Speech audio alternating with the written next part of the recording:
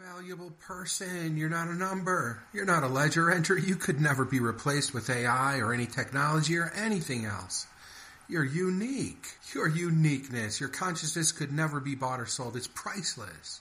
I see you and you see yourself, and who is anybody kidding? The purpose of this show is to give you some encouragement and some recognition and some daily inspiration to uplift you as you start your day or to end your day or any time of day, and to help you get your best foot forward because your value is appreciated here. If you're a small business owner, a wage worker, someone trying so hard to make it in these challenging circumstances, you are a hero. You are the heroes and the heroines of this show's story, regardless of your political affiliations or religious beliefs or traditions or tribes.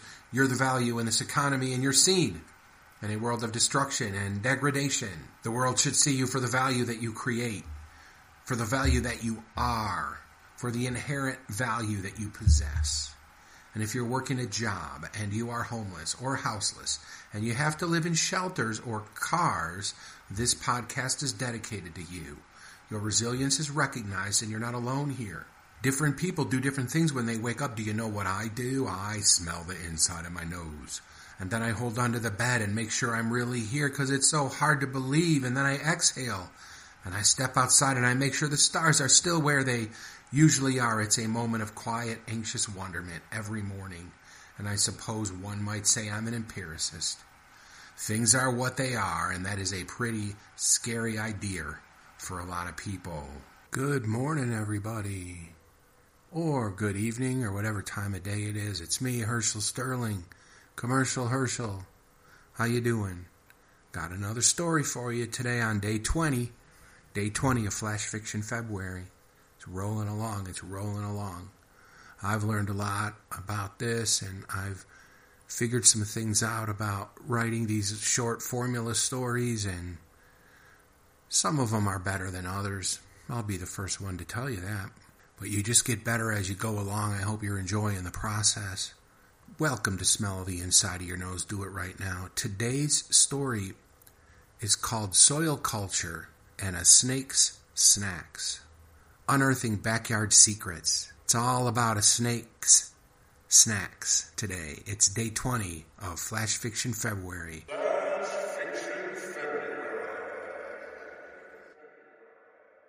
And Richard and Roger get a lesson in land co-management. Why don't gophers just use the same hole they used yesterday? Why do they make a new hole every day, right next to the hole they made yesterday? Roger asks his big brother Richard. Richard answers, because they're stupid. Richard is preparing the gopher holes with poison. There's a big 3-prong plan that his dad came up with, and the first phase is poison. The gophers own the yard.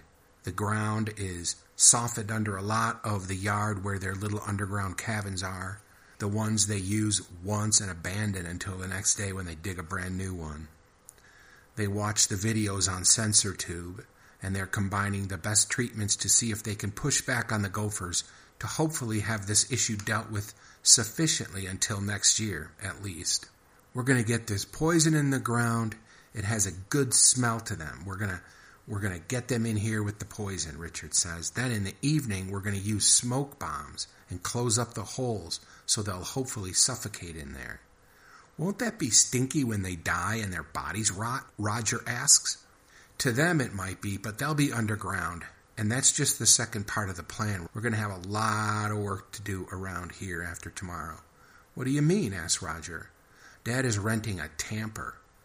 Tonight we're going to tamp both yards. The whole property after dark. When the gophers have been poisoned and trapped in the smoke, we're going to collapse the tunnels and the little dig-outs they have under the yard, Richard says.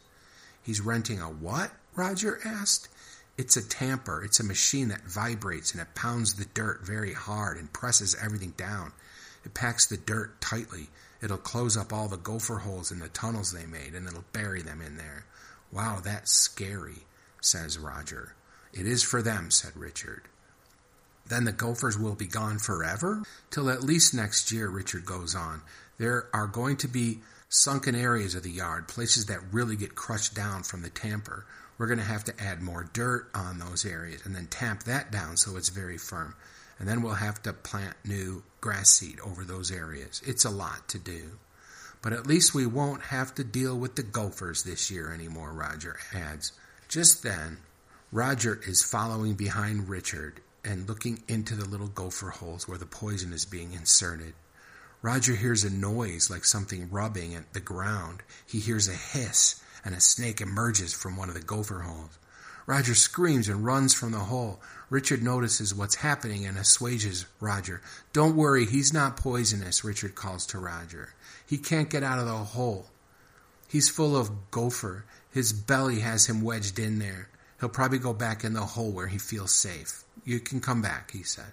"Why do you poison my gophers?" hisses the snake. "When you poison my gophers, you poison me," he says.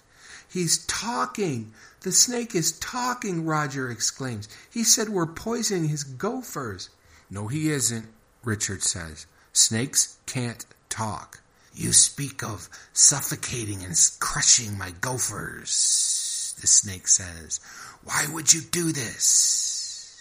Can't you see the symbiotic nature of our relationship?" "He's not talking. Ignore him," Richard says. "Everything you do to these gophers, you ultimately do to yourself, or to your future self, or to your children," says the snake. "The earth is a closed system." "What does he mean?" Roger asks. "He's crazy," Richard says. "First you say I can't talk and that I'm not talking to you. Then you say I'm crazy. You're obviously listening, and your rebuttal is a typical ad hominem swipe by someone who knows. They're misstating events." As he finishes these words, he wriggles himself backwards and slides back down into the gopher's hole. His tongue makes one last appearance as his head disappears down the hole. "I didn't know snakes could talk," Roger says. "Snakes can't talk," Richard says. "Whatever you do, don't tell anyone that snakes can talk. They will think you are crazy." "That snake was eating gophers. He's mad that we're killing his food," Roger says. "He's got time to get out of there," Richard says. "He knows what's about to go down." As they are talking, their dad drives up to the yard. He gets out, carrying a box. "Hey, Dad, there was a..." "Shh!" Richard interrupts Roger. "What did I tell you? Shh!" Dad walks up to the boys as they're working, and he puts down a box. "Is that the smoke bombs?" Richard asks. "This is for Frank. He's the snake that lives in the tunnels. When you see him, tell him to slide into the box and tell him I said what's up," Dad says. The end. Wow, that's a story that could have gone somewhere, but I opted to just end it more quickly. But it's got a good movement, like it's talking about symbiotic relationship between nature and people and how it all works together. And there's a whole thing that could have come out of that, where that snake could have just totally educated them about stuff, and then the dad could have come home, and he could have been a doctor, and he could have corroborated everything the snake was saying, and then ultimately decide, anyway, to kill all the gophers. I mean, it just doesn't. There's a lot of ways that could have gone. It was, there's a lot. There's something there. There's something there. Not enough for me to want to pursue forever, but there's something there. It's interesting. It's fun. Here's some AI titles: Gopher Wars, a family's battle for yard domination; The Great Gopher Gambit, poison, smoke, and a talking snake; Suffocating Secrets, unveiling the underground world of gophers; Tales from the Tunnels, confronting the curious case of gopher holes; The Silent Schemers, gophers, smoke, and unexpected conversations; Underground Intrigues, a family's plan to combat gopher invasion; Smoke Signals and Snake Speak, unraveling the mysteries of yard warfare; Gopher Gauntlet, a multi-phase strategy for yard reclamation. Gopher Gauntlet, that's not bad. Whispers in the Earth, the surprising interactions of gophers and snake. Whispers in the Earth, that's not terrible. Beneath the Surface, secrets, strategies, and the snake in the hole. That's not bad. Beneath the surface, secret strategies. That's not bad at all. I might put that somewhere. Like I might add that up closer up in my thing just because it might do better. Like that's not a bad SEO title. Like that's not a bad search engine title. So what I'm going to do is I'll, right under the photo, I'm going to make it into a pull quote. I'm just going to make it a pull quote. That's all. Don't worry. No big deal. I'm doing it right now. Yeah, not bad, not bad. So if you actually open this Substack, you'll see that I put that underneath the photo, and it, as a pull quote. I think it's pretty good, and the SEO might see that, and that's not bad. Like those are good SEO words.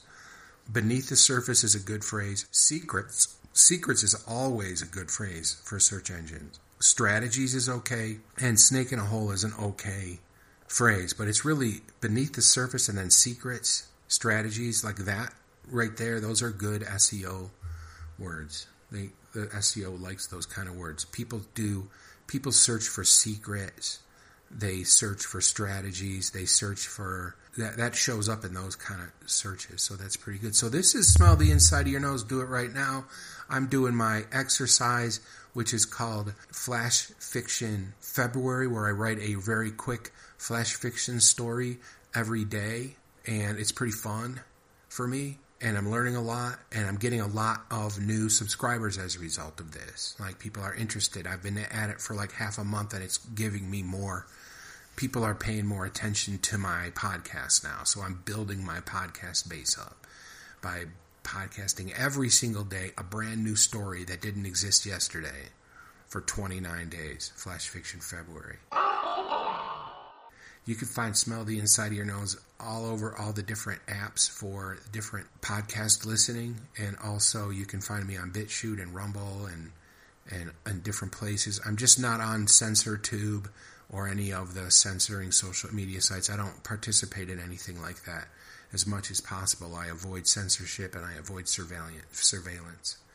So I'm just not doing that. So I hope you can appreciate that. And if you do appreciate it, maybe you can share my podcast with some other people so I can get some more listeners. I'm just not going on to those sites. I'm too offended by them. I just choose not to do business with people like that. Thanks a lot again for listening. We're going to go into the send-off. Today's introduction and send-off were recorded ones. I didn't want to do brand new ones. I just took them off of old episodes. I'm sure you won't mind about that. Thanks for listening. And I'm going to leave you with a recorded send-off I did maybe last week. Just like my introduction today was recorded from a previous episode. Thanks a lot again. Thanks. Please share. Please subscribe. Tell your friends. It's going to be a lot happening on this podcast in this coming year. And I hope that you want to... I'm doing a lot more things besides just Flash Fiction February. I've got lots of little plans programmed. So I hope you will get involved and listen and help me build a little community. And that could be really fun. Okay, everybody. We'll be back tomorrow for day 21 of Flash Fiction February on Smell the Inside of Your Nose. Do it right now. This place where we live is not a joke. When I gaze at the stars at night, when I look out over the hills during the day, I'm consistently reminded that we live on a planet in space, wailing through the galaxy like a screaming rock. We're on such a small planet in such a tiny galaxy that no matter where we are in our galactic cycle, the universe of stars seem immovable. That's incredible. We're a moment. We're an instant in an infinite universe. We're an infinite in an instant universe. And every event that has ever happened here and that will ever happen here happened simultaneously in a snap of a finger. The instances of existence are so close in proximity that the whole thing is a singular material event. It's essentially over already. It's hard to believe we're even experiencing it. I hope we can be here tomorrow. There are people who would say that makes us insignificant. I very strongly disagree. The fact that we are improbable is the very thing that makes us momentous. We're conscious beings who can observe ourselves. We are consciousness observing itself. You are a refraction of light from a single source. You are the individual and the whole. Simultaneously, you're a masterful, mysterious, distinctive, and anomalous paradox, and I'd say that's rather significant.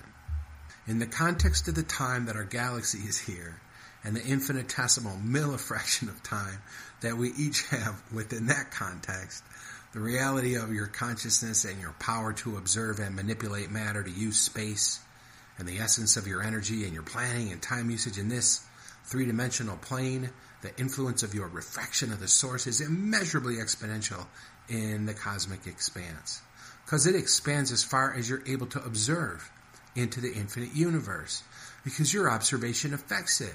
You are rare. You're not only a body, you have radiance. You radiate. Your eyes can't see the frequency, but there is light. You are a luminescent jewel that can shine on yourself from within yourself. You are significant beyond the perception of anyone else. Shine on yourself while you shine on others. And it's such an honor that you shine on me. Thank you. Now, smell the inside of your nose. Do it right now.